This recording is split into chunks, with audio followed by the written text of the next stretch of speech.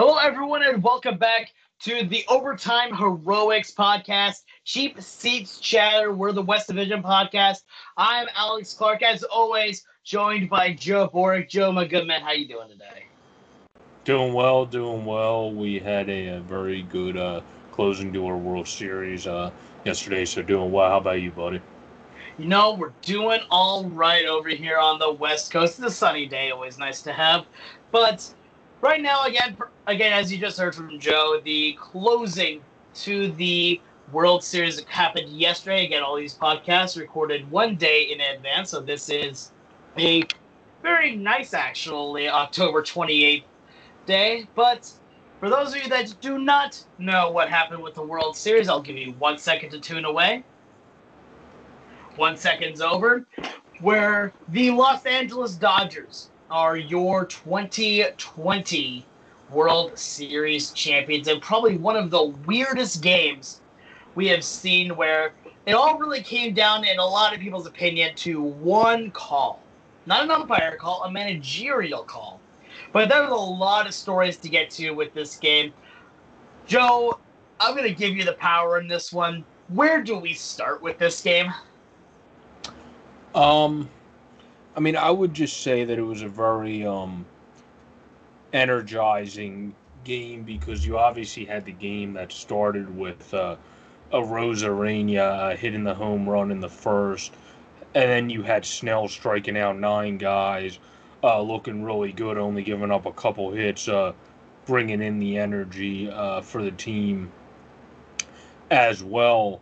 It was definitely an energizing, fun game to watch. And then you obviously had craziness ensue with the when Nick Anderson came in, he threw a wild pitch that scored Austin Barnes.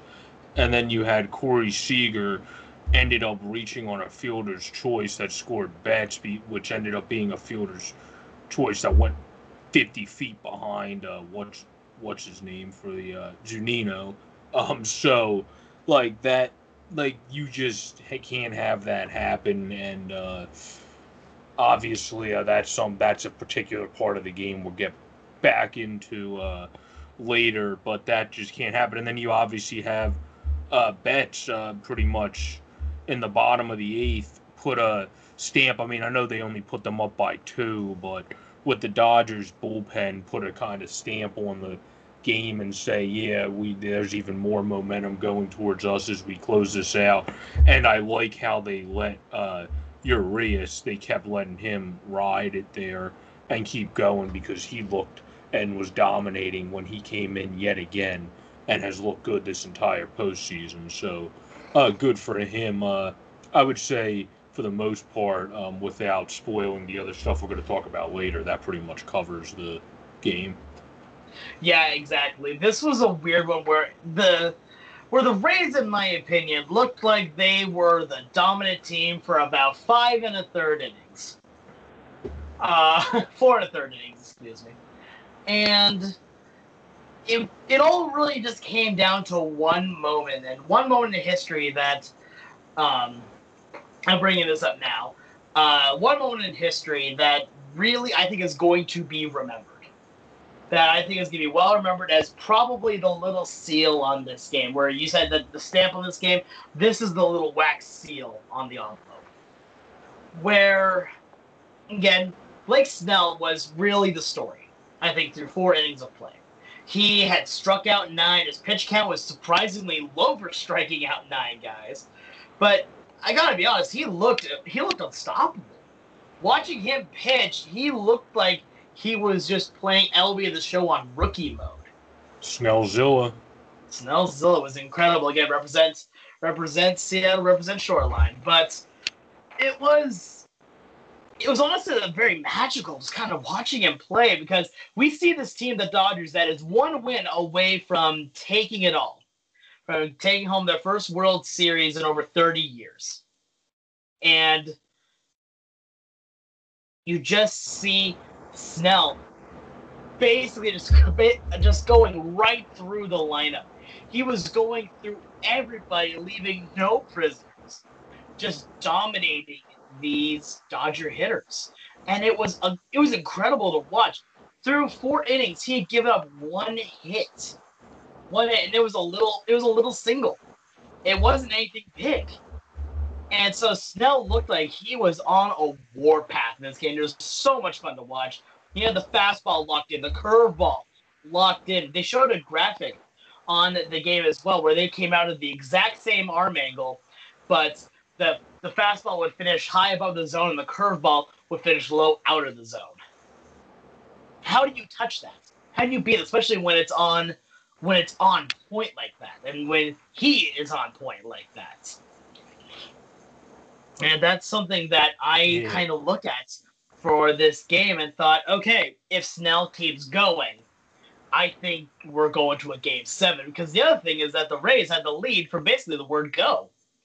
Again, as you said just a moment ago, Randy Arozarena hit the home run in the first inning. So there was only one out of this game in which, up until this point, that the Rays did not have the lead. They had the lead 1-0. And then, top half of the fifth inning. It was top half of the fifth. Correct? Not top half of the sixth, top half of the fifth? Six. Oh, it was six. Okay, so I was right. 5 1/3. Yeah, because Snell went 5 1/3. Yeah. Yep, that's what I thought. I just wanted to make sure. Thank you for reminding. Thank you for reminding on it. That's when the problems happened. The top half of the sixth inning, first out, nothing doing, not too big of a deal. But then Austin Barnes comes up. And Barnes hits a single, just not even a big single, just a little base hit. And at that moment, Kevin Cash walks out of the dugout. He's got his hands in his pockets. He's looking up, ready to go. Goes out to Snell and says, "All right, your job's done, bud." And Snell just looks confused. He just looks angry. He's like, "Wait, what? I've given up 2 hits. We're in the 6th inning of the World Series." He goes, "Yeah, but we're doing the analytics. We've talked about this." He goes, "Yeah, we've talked about this. I have struck out 9 guys." And Snell, watching this on the mound unfold, I was dumbfounded just watching this. I'm like, wait a minute, what? They're taking out Blake Snell. They're taking out Blake Snell for a guy, which again, no disrespect to Anderson, no disrespect to him, but for Nick Anderson, that by the end of the World Series had an ERA of 9. Yeah, well, he also did not have a lot of balls. If I did that math right, he only had 25 balls out of 73 pitches. So it's not like he was missing the strike zone a crap ton either. So I mean that couldn't have been the reason. Yeah, it couldn't have been. You're striking out guys with a ridiculous pitch count, because that wasn't the case. So. Exactly, because normally that's the big problem with Snell, is that yes, he strikes out a lot of guys, but he throws a lot of pitches doing it. This was the rare time where he was striking out everybody and was not throwing a ton of pitches. He was at about 2 strikes for every 1 ball thrown, which that's an incredible ratio. And you pull him for Nick Anderson. And I can't repeat the words that Snell said as he was leaving the mound, because then this podcast will get a very different rating to it. But he turned around and said a few expletives towards his own coach as he walked off. And then they brought in, as you know, Nick Anderson. Nick Anderson, with 1 out, runner on, gives up another base hit, which I will admit, that was a very lucky base hit. It was right down the left field line over. It was a hit by Mookie Betts down the left field line, and it got stuck on one of the grates where it was supposed to roll down into the deeper outfield, but it got stuck there. And so the shortstop had to go and retrieve it. So runners on at second and third. And then Corey Seager. Yeah, we know the story at that point, where pass ball, runner gets in, Corey Seager scores the next guy on a fielder's choice. Dodgers now have the lead 2-1, and all energy just left the Rays.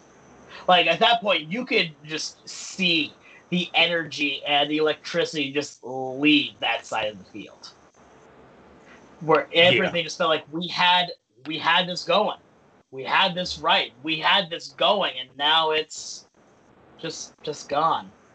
Even Randy Arozarena, who over in left field, who's basically kind of the hero of the Rays right now. I mean, how can you not be with a batting average of 377 throughout the World Series?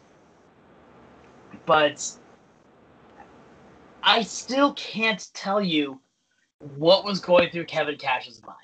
I really can't. Because later on in the game as well, you could have made the argument in the sixth. Say, okay, you know what? It's still just a one-run ball game, just on the other side, but that one run felt like 100 runs. It just felt like there is nothing. They needed some sort of spark. They needed something, but it was like trying to start a fire underwater. Oh. There was nothing going for the Rays at that point, and then the Dodgers made a little add-on in the eighth. Yeah, you also made it worse because, like you mentioned, why would you go to the guy that's been struggling the most recently, too, when you have one of the best bullpens in baseball? If you're going to take, you shouldn't have took him out in the first place at 73 pitches, but if you're going to do so, how about put in someone that hasn't been struggling recently? That also just... That's the reason, and I like Kevin Cash a lot, honestly, overall. This is, one of the only times I've really looked at something that I went, what in the heck is he doing? Completely disagreed with because, him I expect while watching the team, like I said on the other podcast, they're one of the teams that I had a very pleasure watching a lot of on MLB TV. They're a team that I hooked onto a lot with their energy and great play. You get used to him pulling guys third times through the orders, but usually when a guy's cruising, who even let them go longer? That's why I was like, what is going on? And then if you're going to take him out, why would you put in Nick Anderson, especially in the situation of the batters you knew that were coming up to go against Nick Anderson? Why make Nick Anderson... I mean, Austin Barnes didn't really matter, but if he didn't get an out, you knew he would have to eventually face a guy like Seager. Why not just bring in somebody that you knew has been more consistent recently in your bullpen and go from there? I don't know why Nick Anderson was the choice either. That's the other side of that equation. You shouldn't have removed Snell, but what would make you put in him? So taking a look at BaseballReference.com right now. So according to it, I should say they have a stat called Championship Win Probability Added by Pitcher, and they have a bunch of pitchers here that do pretty darn well. They have done pretty darn well. Of course, number one is Blake Snell, with the win probability added by pitcher being at 20.4%. But you had a bunch of other guys that have a pretty solid added to that. You have Diego Castillo. You have John Curtis. You've got Aaron Loop, who then came in afterwards and basically helped solidify the game a little bit more. After that, you got Ryan Sheriff as well, Ryan Thompson. You've got all these guys. Why do you go to Nick Anderson, whose champion win probability addition is negative 22.6%? And because the reason why you use that stat, it's a very weird stat, I'll say. But the only logic that anyone has been able to tell me that this is a good idea to do is that he's playing the metrics. So Kevin Cash was playing the analytics. And the problem is, and this is one of the things that I do like the idea of playing to the analytics, but there has to be a mix of playing to the analytics and just seeing that one of these guys is dominating. Blake Snell in this game was incredible. Through 5 1/3, he was dominant. Had he gotten 2 more outs, I am 100% confident he would have gotten a quality start in the World Series. And against a team like the Dodgers, that's incredible. And then at that point, then sure, let Nick Anderson go. If you really don't trust Snell to go any more farther, which again, I have no idea why you would not trust Snell in this point. But then if you really don't want him to go past 6 innings and let your bullpen do their job, then let them do their job afterwards. Let them do it in the 7th, 8th, and 9th. That's why you have Anderson, Curtis, Castillo, Loop. It's why you have all of these guys. Or a guy like Thompson, too, who's been really good the whole playoffs, which if you're going to take out a Snell, usually the best way too, if you're thinking in analytics too, a lot of guys try to throw off the hitters where, and Anderson, obviously he has more of a sinking pitch, gets a lot more ground balls when he's money and going good like he was during the regular season and the beginning of the playoffs, more so than the latter playoffs where he's been struggling. But he still has fast pitches like Snell. If you brought in a guy like Thompson there that can give you a couple innings at a time, he comes from the side. He has those slow, like breaking fastballs, pitches coming from the side that sink more or cut inside to you, cut outside to you as a lefty. Like, that's a throw-off coming from a guy like Snell that has an 88-mile-per-hour breaking ball that's filthy and a very good located fastball to a side armor that locates his pitches but throws from a side angle that's deceptive and has good movement on his stuff. Like, it just didn't make sense, the guy they went to when you shouldn't have taken him out in the first place, Blake Snell. And then you went to a guy that just doesn't play well, in my opinion, right after using Snell. So I just think it was a double goof there, but Kevin Cash will learn from it.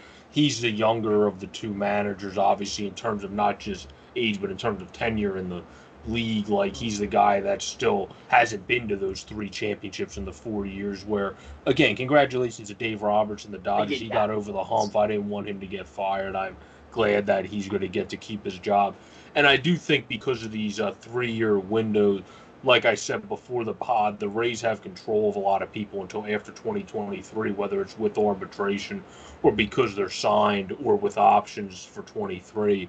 So they have about a 3-year window to continue to get back. And I think Cash and I think their scouting department, their department to be able to trade for guys that fit in well, like Phillips, who got a clutch hit in the series, guys like that, guys like Chaz Rowe, who they got, who ended up being one of their better relievers when healthy. So, I mean, guys like Morgo who fit in really well. So I think they'll be good for about a 3 to 4 year period with the way that their arbitration and contracts work out. But we'll see what happens. I think they'll be good though for a couple more years. So I don't think they're done yet. I don't think they're ever going to be to the degree of the Dodgers, obviously, because they don't have the money. The Dodgers, like I said before, the pod are literally the Yankees West now, pretty much, where because of their ownership group, where if they're bad, it'll be for like 1 year maybe because all crap hit the fan or something, or like when people age out, like how the Yankees were kind of subpar for 1 year and then they were back to being the Yankees again. So yeah, that's what I want to make sure I clarify here. We are not taking anything away from the Dodgers. The Dodgers played a fantastic season. They were the best team throughout the entire way. This is, of course, the West podcast. They were the best team when they won, and they won a hard-earned World Series, and congratulations to them. The reason why we're talking about this right now is because this is kind of the big story right now. This is what people are talking about, and well-deservedly so. But again, I also like Kevin Cash. I think that he has done a fantastic job. And for a team where, again, the entirety of the 28-man roster makes less than 2 players on the Dodgers in Kershaw and Mookie Betts, I think he did a fantastic job. Again, and you're right, he's only 42 years old. He is a young manager, and you know what? If he's already taken a team to the World Series, then I think that his career is going to be long and fruitful. But this is a decision that will forever haunt him, I think, and deservedly so. This is also another decision that really hurts the legitimacy of people saying that we need to be going more towards the analytics. Because I think we can both agree on this one that by quote-unquote going with the analytics, it just lost the Rays the World Series. Yeah, I mean, I think you have to have a balance because I think analytics are not... Like, there's some analytic stats that I think are a little bit too far-fetched, but I like them overall, and I use them when I try to figure out guys' strengths and weaknesses for different articles or podcasts before I talk about said players sometime early on in the afternoon when preparing for stuff in baseball and hockey. But I think you have to use it as a balance. Like, you're not going to be like, if someone's dominating, oh, he's at 72 pitches, like, third time through the order, but has 13 strikeouts. Yeah, let's take him out, even though he struck out every batter but one, and that one guy happened to hit a home run. It's like, no, let's not do that, actually. It's like, so, like, you have to be able to kind of balance the, like, optics of it and do a kind of combination of both, which I think is something, which is why people were very impressed with Madden, and everybody really fell in love in the earlier 2000s, and obviously still like Joe Madden, but I'm just saying when, like, he came onto the scene with the Rays in the earlier 2000s, because he kind of balanced both and had that mix of letting guys pitch only a few times through and having a great bullpen a lot of the time, but also going with a guy if he was riding it. Like, he wasn't going to take David Price out at 73 pitches if he was cruising. So, like, that's kind of what you have to do. And I think with age and with tenure as a manager, Kevin Cash is going to learn that. And I think this is probably going to make him honestly learn it faster. Because what's a bigger slap in the face shockwave to getting your career ignited to going, okay, I just got to get better at this crap and this complete thing that I need to fix at getting better and locking in on to figure out during the game. What's going to make that just get honed into you better than getting knocked up in the World Series after making a decision? Like, exactly. Nothing. There's nothing that's going to hone that into your head anymore. So. Yeah, and that's something that I want to agree with you on one thing. That's that analytics are still a very good thing. Even after this decision, I still think more teams will be going more analytically, but there has to be a balance. There has to be a level to where every little bit that you do, there needs to be the balance of looking at what players have done well in certain situations, looking at some of these other stats, but you've got to also be able to see that if a player is in at the moment and they are truly on fire, like they're on a pace, you've got to kind of ignore some of the analytics and go with the hot hand. You've got to go with who is producing, because at the end of the day, throughout all of the analytics and throughout all of the stats and all that, there is only one stat that truly matters. And that's not any one individual player stat. That stat is wins. Who won the game? And in this moment, you ignored that stat to go for the analytics, and it cost the Rays the World Series. I think that Cash is going to be a very good manager, and he still is right now a very good manager. But there's something else I kind of want to bring up along this line here. And I did not know if I was going to talk about this during the podcast, but I think it's a very apt thing to at least talk about, considering with how big this really is. Because we know that the Dodgers, as good as they are, they're probably going to make it back to a World Series pretty soon. That's just how good the team is. And they're not having any major pieces really leaving in the near future. Not any of the main key pieces, shall we say. And the Rays have a window of about 3 years before everyone starts to leave. There aren't a lot of times where a coaching decision in sports does not just affect the one moment the moment in the present, but can leave a stigma on him and on a team for years to come. There is one moment that still just makes me hurt thinking about it.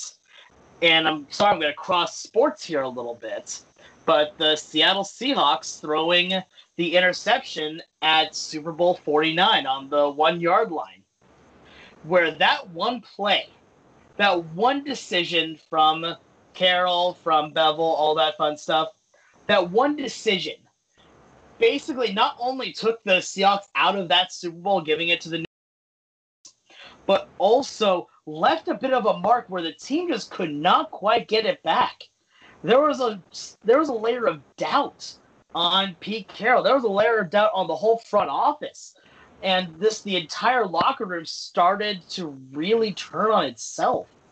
And it all stemmed from that one decision. And the team, yes, while they did make the playoffs a little bit every now and then, as they actually pretty consistently, it just never felt like the same team. The team did not have the same kind of attraction as it had beforehand. And it really did stem from that decision to the point where players still talk about it. And now we're looking like, what, 5 years after the fact?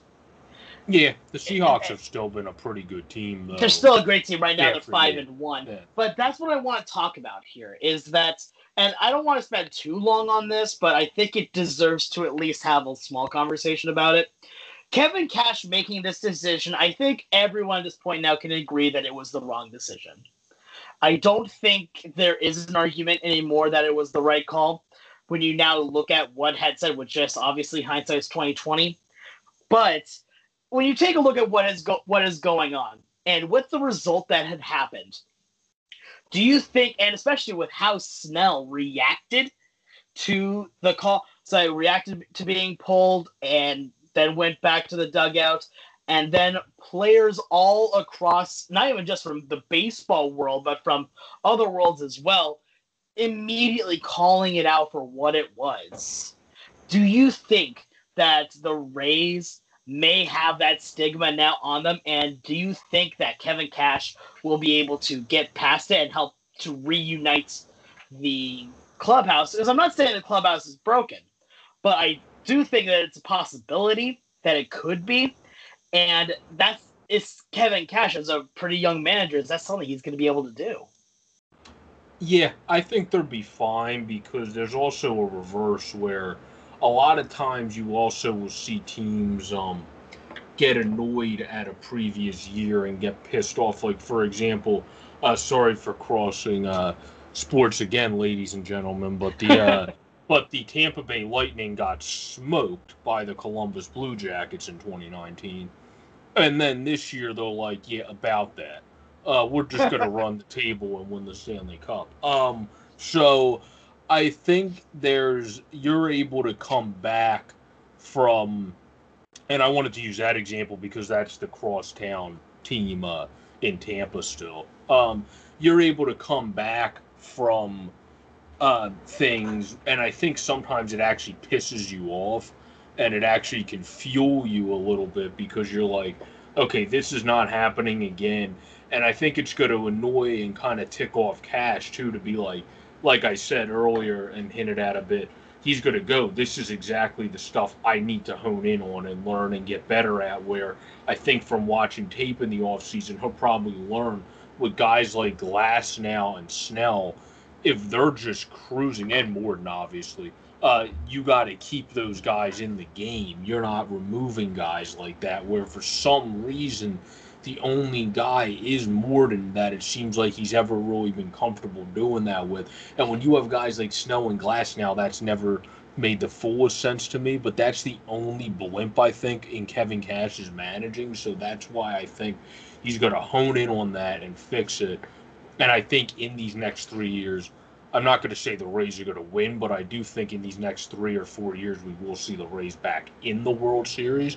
So, I think that's because Cash will learn from it, and the Rays are going to use this to continue to fuel them and get better. And I think that's a thing that's going to continue to grow and happen for this team. Because, like I said to you prior to the podcast, and a lot of Rays fans will know this, you got a lot of injuries to your pitching staff. Certain guys that weren't even available this year might be names we're talking about next year that step up big time. Like we always tend to talk about 8 guys every year, it seems, for the Tampa Bay Rays, where it's like, oh, look, such and such stepped up, blah, blah, blah. And then you go down a list, and you're like, holy crap, that's 8 people. Well, you didn't expect to talk about those names before the season. That's just what this team's made of. Like, one would be Trevor Richards, obviously, who came from the Marlins, was injured all season. He could come back. And then, so, there's a lot of guys. They're just a team that I think they'll be fine for at least the next couple of years. So we'll see what happens there. But I think they'll be okay. I think their window is fine for now, and I think Kevin Cash will be okay, like you asked, and he'll get over it, because I think sometimes stuff like this, and I know for me, like when I lost the championship, even growing up in sports, the next year was more of a motivation thing. It wasn't like, darn, we lost the championship, my life's ruined. Like, it was more of a, oh no, you ain't beating us next year. Like that's more the mentality you have to take, and I think the Rays will take. And also the AL East, the Yankees are good, but the AL East as a whole was not getting better yet. Yeah, Like yeah. The so AL that East is just a really interesting yeah, division. that's why the Red Sox are retooling and refiguring out things because unfortunately Eduardo got COVID and then got the heart issue and then you got Sale coming off of the injuries. So and then you got Baltimore. So I mean they're going to be fine for a little bit here. They're going to be competing right there with the Yankees. It's going to be great battles for at least a couple years here. So um, they'll be back, and I think it's going to be used more as a energizing drive than anything else. Yeah, and because I don't know if I fully agree with you, I think that this could be something that can really hurt the team. Do I think it's going to happen? No. I just think that it's a possibility. And I just want to see what this team has so much talent on it. And the Rays, we were talking about this just before the podcast as well, that there are some very good players on this team that were locked up early and are really starting to bloom. I Yeah. mean, I think one of my favorites on there is G-Man Choi, which again, for anyone who has ever played first base, again, I was a first baseman growing up, watching him play the position is like watching someone cut soft butter. It is smooth. It is satisfying watching him play. And as you bring that up, though, what's so impressive about that is the Rays made him into that. That's not what he was when he was on his. I think he was on the Angels for a short time before the Rays. If my memory doesn't fail me, so he was not the fielder. And then the Rays, they're like, oh yeah, he just had like a couple things he had to fix, and then he was pretty much set. And obviously, we saw that. Where now the dude, like you said, is as smooth as anything out there. So I mean, good for him. Yeah, I think for Choi, I think that because with him being again in his early 30s as point right now, just watching him play is really fun. He's got a good bat on his shoulders too, and he's not signed for very much. When you take a look at the ability that he has, it's really incredible to see. But again, they have all these players that they have locked up, and so yeah, their window is for about 3 years right now. And they need to win at least something going forward. Do they need to win the World Series? No. I do think that they need to make at least one more. But what I need to see, what I really, really, really want to see, is in the 2021 season, I want them to be a true contender. I want to see how well they match up with the Yankees. I want to see how well those two really go at it.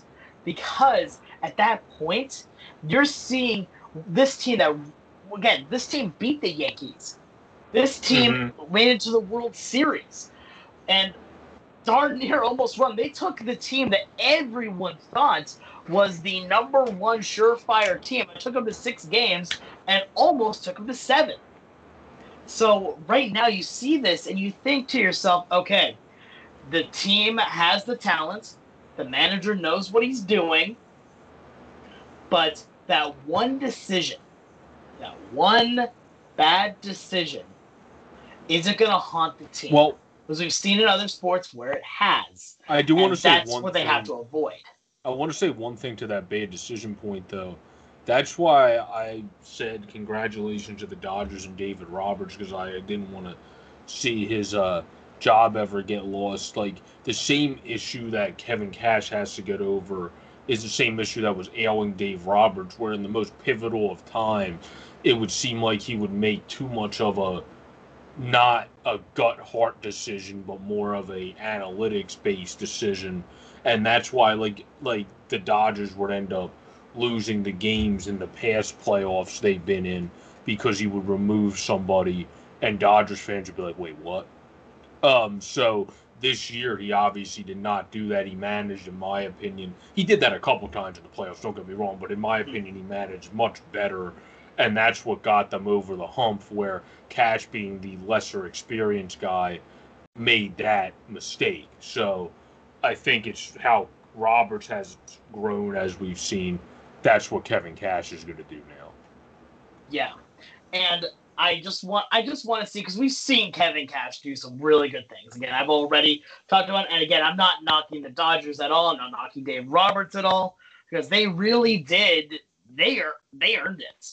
Like, this was a team that was, their expectation was World Series or bust, and they won. They did not bust. They did exactly what they needed to do. Good on you. You did it. Fantastic. Now you think about, for the Rays, you just think about what are they able to do. And I think that Cash is a very good young manager. We've seen what he's able to do, where he doesn't have the money that the Dodgers do. He doesn't have the money that Dave Roberts does, or that have, like, the Yankees have, Boston Red Sox have, all that fun stuff. He doesn't have that, and yet was able to take this very, in my opinion, a decently young team with some older pieces to it that are a little more unproven, and took them to a World Series. I mean, that's pretty fantastic. The one thing I just don't want to see is this one decision cripple the team, and I don't think it will. I just see, again, I grew up as a Mariner fan. I'm also a Seahawks fan, and seeing what happened to the Seahawks after that one play call proved that it was real. And that's what I want to avoid for the Rays, because they don't deserve that. They deserve to win. They have shown that they are good enough to win. They have the chops. They have the players. They've made some very, very, very smart business moves within just the last 3-4 years that have got them to this point. You just got to continue it, and you've got to put it all together to a win.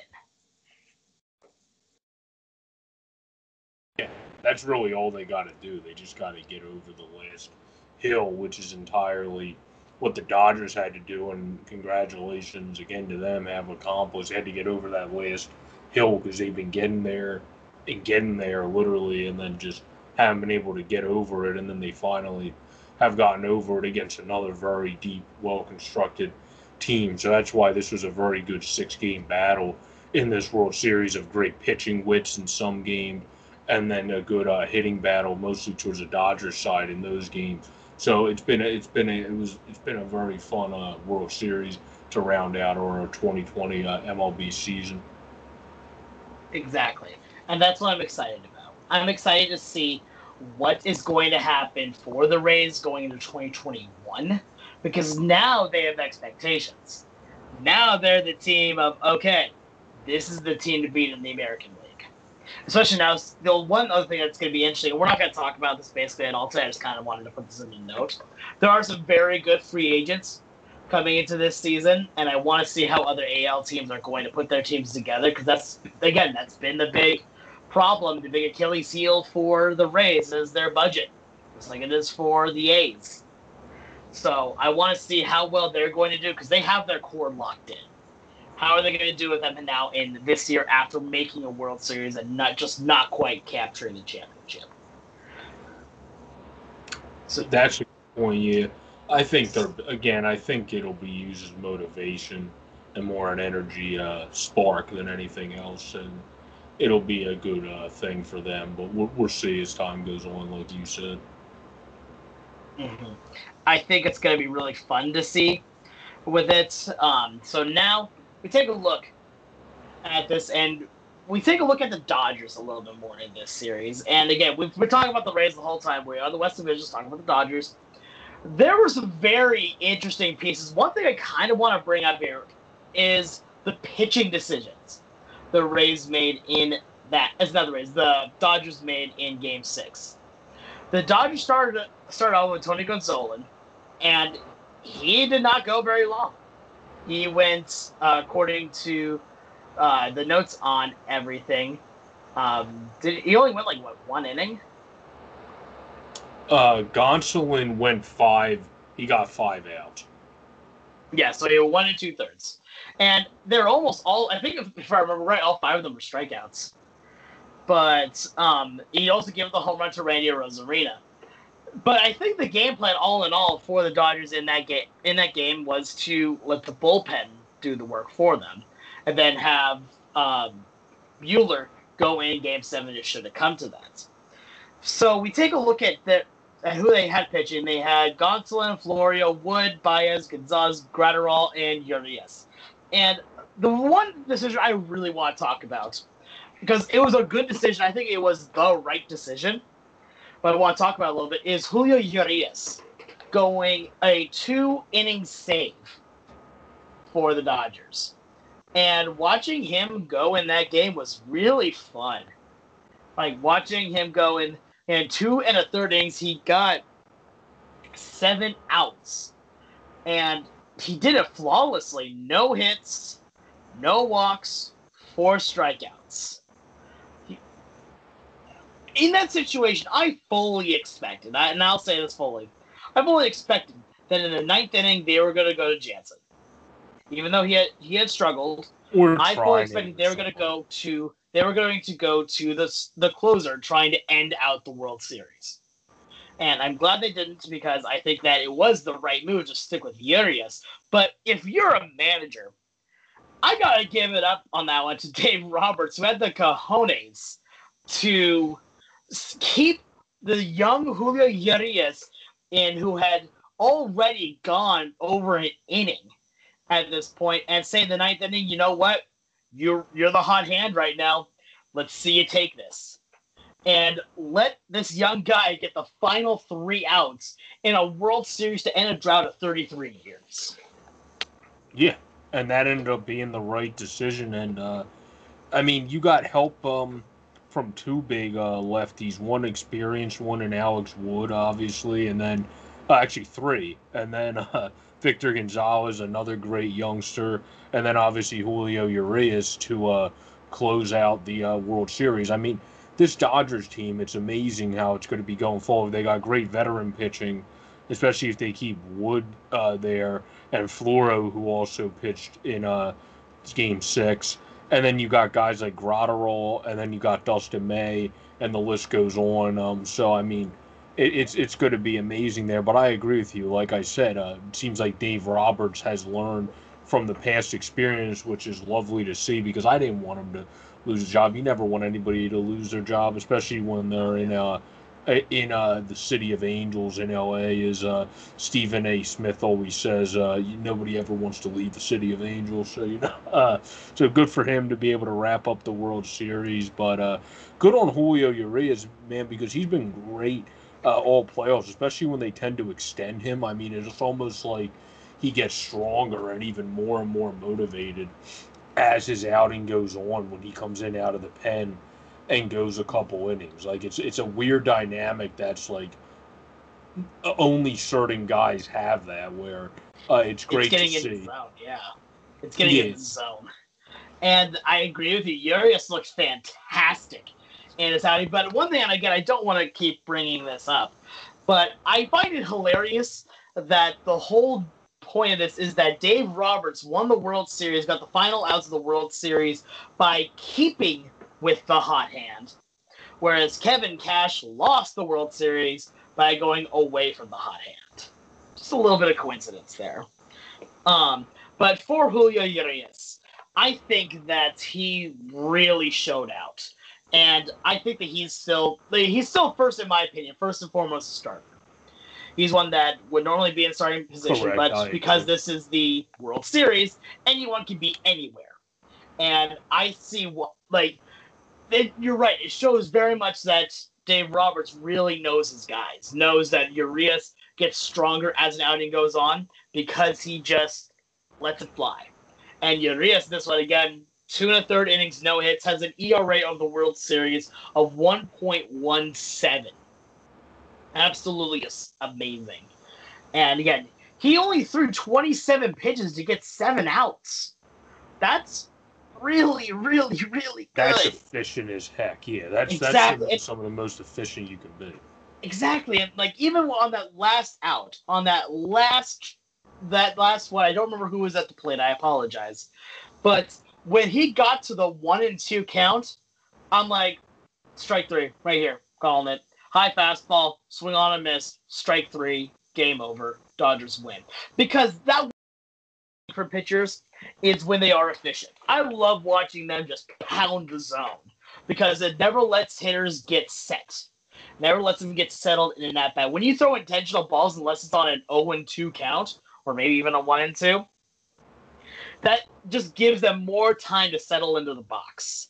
I think if you attack them straightforward, you're just going to do better in general. That's why people make such a big deal of first pitch strikes, is because if you could start them off behind, then you're already winning at that point. Yeah, exactly. Exactly. So first pitch strikes are the most key thing to any pitcher. I love that stat. It's my favorite thing is seeing first pitch strikes. But you see what he was able to do with this, and I love watching when pitchers really get into these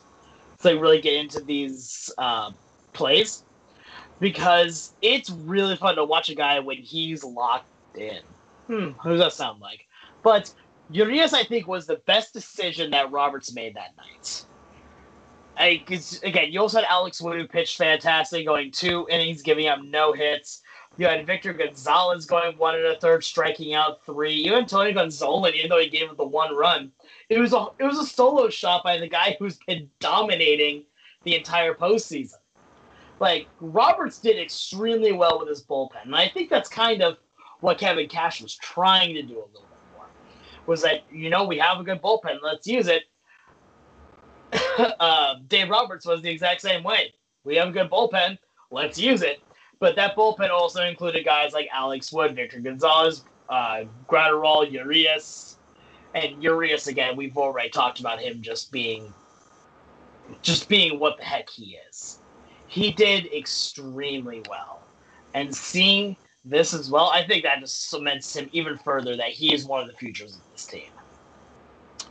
Oh, yeah, 100%. And I think also, like Max said, he didn't have the best playoffs, but he stepped up at times out of the playoffs. I think as a young age, he stepped up at times in different rounds. Dustin May was up and down, but he stepped up big in certain moments. I think you saw that he's going to be wherever the heck they have to put him because of how deep their pitching is. A pretty good pitcher for them. They just have to let him know going in where he's going to be. Exactly. That's all it is. Yeah. And I think that's a very, very real thing to let someone have. Yeah. I mean, I think that for him, he is going to be a pitcher that I think deserves to just be a normal starter, but he's also going to be happy pitching out of the bullpen. He's going to be happy being a long guy if they need. But Urias is going to be almost like a utility guy for Dave Roberts, but as a pitcher, which I think that's hilarious. But I think that's, at this point for Julio, just hang your hat on your shoulder. You got to savor the World Series. There are very few bigger highs than getting that final out, and especially doing it via strikeout. Even better. Yeah, that's entirely true. I completely agree with that. All right. So now we talk about this. We talk about the Dodgers. The hitting as well was, in that last game, pretty lackluster altogether. You take a look at what went on for them. Again, they had nothing until the 6th inning until they got some stuff off of Nick Anderson. Nick Anderson, again, I think we at this point now agree that he should not have come in at that point. 5 hits total by either side, got 5 hits. And so you see that and you just think, that was a very low offensive game. And for the Dodgers, they got a hit early on. They got most of their hits in the 6th inning. And then in the 8th inning, I want to bring this up. Mookie Betts hits a home run for the Dodgers. Hits a home run that, I don't know about you, but I was talking earlier. Excuse me. I was talking earlier where the Dodgers, when they got that 2-1 lead in the 6th inning, that 1-run lead felt like a 100-run lead with the energy just leaving the Rays at that point. But that last home run in the 8th inning, I gotta tell you, that really was the nail in the coffin. 100%. Because at that point, that was the Rays just need to say, all right, we just need 1 run. We just need 1 run. We just need 1 run. And then Mookie Betts just says, lol, no. And just hits a bomb out of the outfield. And just watching him round the bases, he was so hyped up. And you know what? Good for him. He just hit one of the biggest homers in his career. And I also got to say that at that point, every Red Sox fan just probably cried a little bit more after that home run. But I think that Mookie Betts did a fantastic job for the Dodgers. I think he was a really good. It was a great move to get him by Los Angeles, and I don't think there's any denying that. No, there's absolutely no denying that Mookie's a fantastic pickup. And he came up huge, like you said, and that did feel like the cementing of the game for the Dodgers there. I mean, yes, obviously you're able to come back from a deficit like that. It's not like it's the end of the world, but it just didn't feel like it was going to happen, like you said. So I think that's entirely right. That kind of just felt like the beginning of the end there for them, really stamping it there. So I think that's good on him in his first year to be able to come up huge for his team out there in his first year. He was able to be the guy that had this cementing run to put them up two to make it even more and more pressure on the Rays as they had to go up against a pitcher that they knew they just were not seeing, who had 4 strikeouts against them in that 2 1/3 inning. So Exactly. good on him to be able to step up big in his first season. His first season, again, he really showed well. But then we can't end this podcast without talking about one guy. The guy who is the World Series MVP, the League Series MVP, and the younger brother to one of my favorite players in Kyle Seager. It's Corey Seager. Seager had a playoff run for the ages, and he just outright dominated. I don't think there's any denying that either. Is that for Corey Seager, he really showed what he could do in this series. Over the course of the World Series for Corey Seager, I'm trying to pull up the stats on him right now. But the way that he was batting, it looked like there was no stopping him. Over the course of the World Series, he was batting .400, an on-base percentage of .556, slugging .700 for an OPS of over 1,200. Again, absolutely disgusting watching what he was able to do. The only guy that hit as many hits as he did in the World Series for the Dodgers was Justin Turner. And even then, Turner also did fantastic, going .320. Then you take a look at the Tampa Bay Rays side of things, and Randy Rosarena was the only guy to hit 8. Then Kevin Kiermaier got 7 hits, etc., etc. But Corey Seager was on a massive streak during this postseason. And watching what he was able to do was nothing short of incredible. Watching what he was able to really just make happen. I think at this point, right, he's already been known as kind of the future. I think he's the future of this team at shortstop. I don't see. We were talking earlier that maybe he needs to be traded while his value is high on this, but I don't know.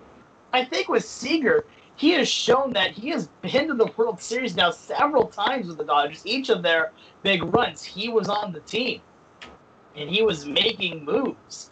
I mean, this is the first year that he was really like the guy, but he was dominating, and I don't see any to get rid of him. Well, he wasn't healthy some of the past years, and the problem is the Dodgers can't just infinitely pay everybody. So that's more what the problem's going to come down to. You have Gavin Lux, who you really like as a prospect. I mean, you kind of have to sometimes come to a crossroads and make tough decisions. That's more what it is. It's not, do they want to get rid of Corey Seager? Absolutely not. You're an idiot if you would want to get rid of Corey Seager. But you might have to for your better business decision, because you have guys you're going to have to pay down the pipe when their arbitration expires, and that's not going to go well if you have to pay Corey Seager when you have to also pay obviously a guy like Bellinger, who's going to get paid a boatload of money. So I mean, they just have more decisions to make than just looking at it from that perspective, because some of the pitchers we mentioned, obviously Buehler is going to get paid a lot down the line. But I think Urias, obviously, he's started pitching at such a young age and has progressed so much. He's probably looking at a pretty good contract down the line. I think it's more just worrying about money when they already have a good amount of money tied into Price, who didn't even pitch this year, who sat out, Kirsch, um, McGee until oh no, they only gave him 1 year, so they don't have that, but they still have a lot of money in Jansen until after next year. So I think it's just more money based than it would be anything else, and that's what I heard when I listened to a lot of it on MLB Network and different people's all other podcasts I listen to and radio shows. It's more, can the Dodgers keep paying everybody? That's more what it is. You never want to lose Corey Seager because that would be bad. But like I said, his estimated arbitration produced by MLB Trade Rumors is 15 mil. Yeah. Well, so I agree with that. It's gonna be hard to, but at this point right now, I feel like you have to try and at least find a way to make something like it happen. I going to another team, I just feel like is a bad move. I know that it's hard to keep everybody. It's near impossible, in fact, to keep everybody. But you see this, and you see what he really does bring, and that value is enormous to this team. And the fact of experience, and the fact that he has been on these World Series teams, not always been healthy, but he has been on these teams that has been contributing. I don't know. I think that they need to try and keep him, but I understand that it's really hard to try and do so. It's going to be near impossible, in fact, to try and do so. So if Corey Seager does go to another team, then best on for that, and then the Dodgers have to figure out what they're going to do at shortstop. Exactly. Yeah. All right, so with that, right now, I think we're coming to a close. The World Series has come to an end. The 2020 season that I think a lot of people thought was not going to happen due to the climate that we live in today. The season did happen, albeit shortened season, only 60 games, universal DH, 16-team playoff. A lot of things had to happen in order to make this season happen. And, I'm so glad it did. As a baseball guy, I love that we at least got to have some form of baseball. And as it comes to an end, I can't help but be happy. Even though, again, my Mariners didn't make it in, so even into the playoffs, all that fun stuff, I'm happy just the fact that we even got baseball. The fact that there was so much talk about what it was just not going to happen. There was all the arguing about how can we make it safe and all that fun stuff. But the fact that baseball actually did get to happen, looking back, I am so grateful for it. Yeah, 100%. I mean, it was a fun season. It was a different season.